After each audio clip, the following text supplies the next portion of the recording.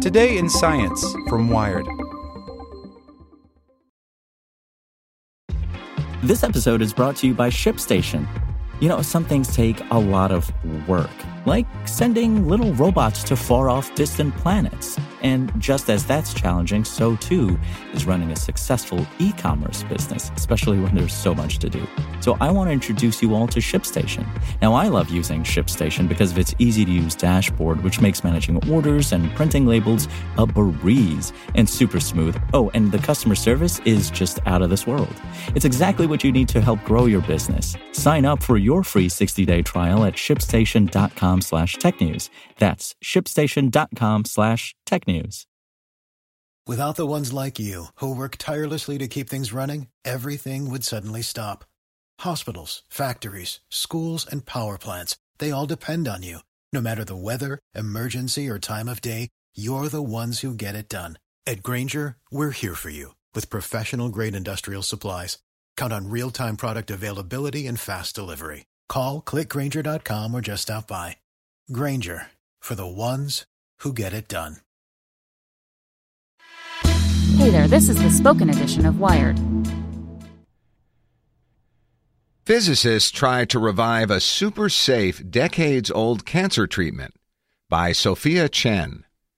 In a room at Northwestern Medicine Chicago Proton Center, Robert Johnson keeps a small collection of plastic heads.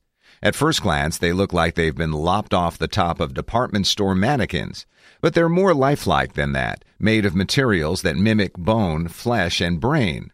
One of them even has a gold filling, he says. For the last 6 years, Johnson, a physicist at the University of California, Santa Cruz, has been working on a machine that shoots protons through the human skull. His goal? To use protons instead of conventional X-rays to take 3D images inside cancer patients. But first, he has to perfect the technology on his model skulls. His prototype can map the dummy's head in about 6 minutes. It can find the gold filling inside the dummy's mouth. And most importantly, it can recognize a tumor. While his machine isn't yet good enough to make a diagnosis, X-ray images still have better resolution, that's not the point. Johnson thinks that a proton-based image, even a blurry one, can guide a cancer treatment known as proton therapy better than a conventional X-ray. Proton therapy fights cancer by bombarding tumors with, protons. But before doctors send in the protons, they have to design a treatment plan based on a 3D image of the tumor. Right now, these images are CT scans, which see inside a patient with X-rays. From that scan, doctors calculate how much energy the protons need to hit the tumor, a complicated sequence of conversions and estimates to translate an image into a treatment. That's where Johnson's prototype comes in. If you have a proton-based image, you can skip those conversions and design a more precise, more effective treatment plan, Johnson says. Advocates of proton therapy say that it's the most advanced form of radiation therapy today. In many ways, it's safer and more effective than chemotherapy and conventional X-ray-based radiation therapy. Protons don't really damage healthy tissue because doctors can target them to release most of their energy at a specific depth inside the patient. You don't get any damage beyond the tumor itself, says Bill Hansen, the director of proton therapy marketing at Varian, a company that makes cancer therapy machines for hospitals. X-rays, on the other hand, damage tissue wherever they go, sometimes causing serious side effects. Breast cancer treatment with X-rays increases the risk of a heart attack, for example, because of the left breast's proximity to the heart. Critics of proton therapy, however, say it's highway robbery. Proton therapy machines are behemoths that require a circular particle accelerator the size of a room and expensive superconducting magnets. Altogether, they can cost $20 million or more, about 10 times the cost of a conventional X-ray radiation machine. While Medicare does cover proton therapy, some patients have trouble getting insurance companies to cover it because of its cost. That's why researchers like Johnson are tweaking the technology in the hopes of making the therapy more mainstream. Johnson's prototype was a long time coming. His collaborator, oncologist Reinhard Schulte of Loma Linda University, began working on this prototype all the way back in 1998.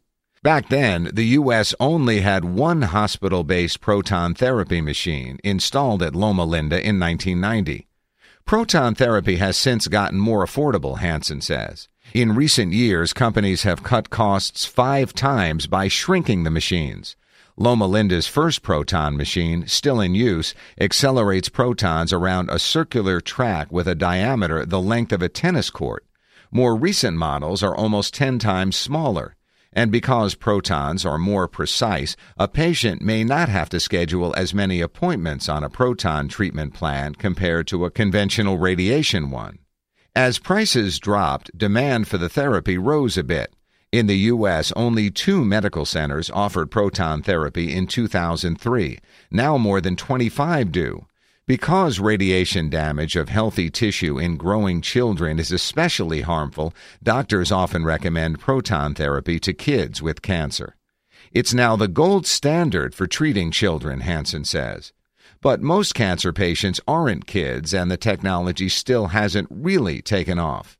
Johnson and Schulte's prototype doesn't fix the cost barrier. It actually makes proton therapy more expensive. But their hope is that an even more precise proton therapy machine, aided by their proton imaging, will make it more attractive to hospitals. Proton therapy is capable of extremely powerful performance, but no one knows how to make it shine yet.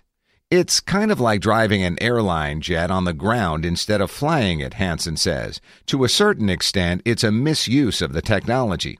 Hard to think of a better use than on mannequin heads, though. Without the ones like you, who work tirelessly to keep things running, everything would suddenly stop. Hospitals, factories, schools, and power plants, they all depend on you. No matter the weather, emergency, or time of day, you're the ones who get it done. At Grainger, we're here for you with professional-grade industrial supplies. Count on real-time product availability and fast delivery. Call, click Grainger.com, or just stop by. Grainger, for the ones who get it done.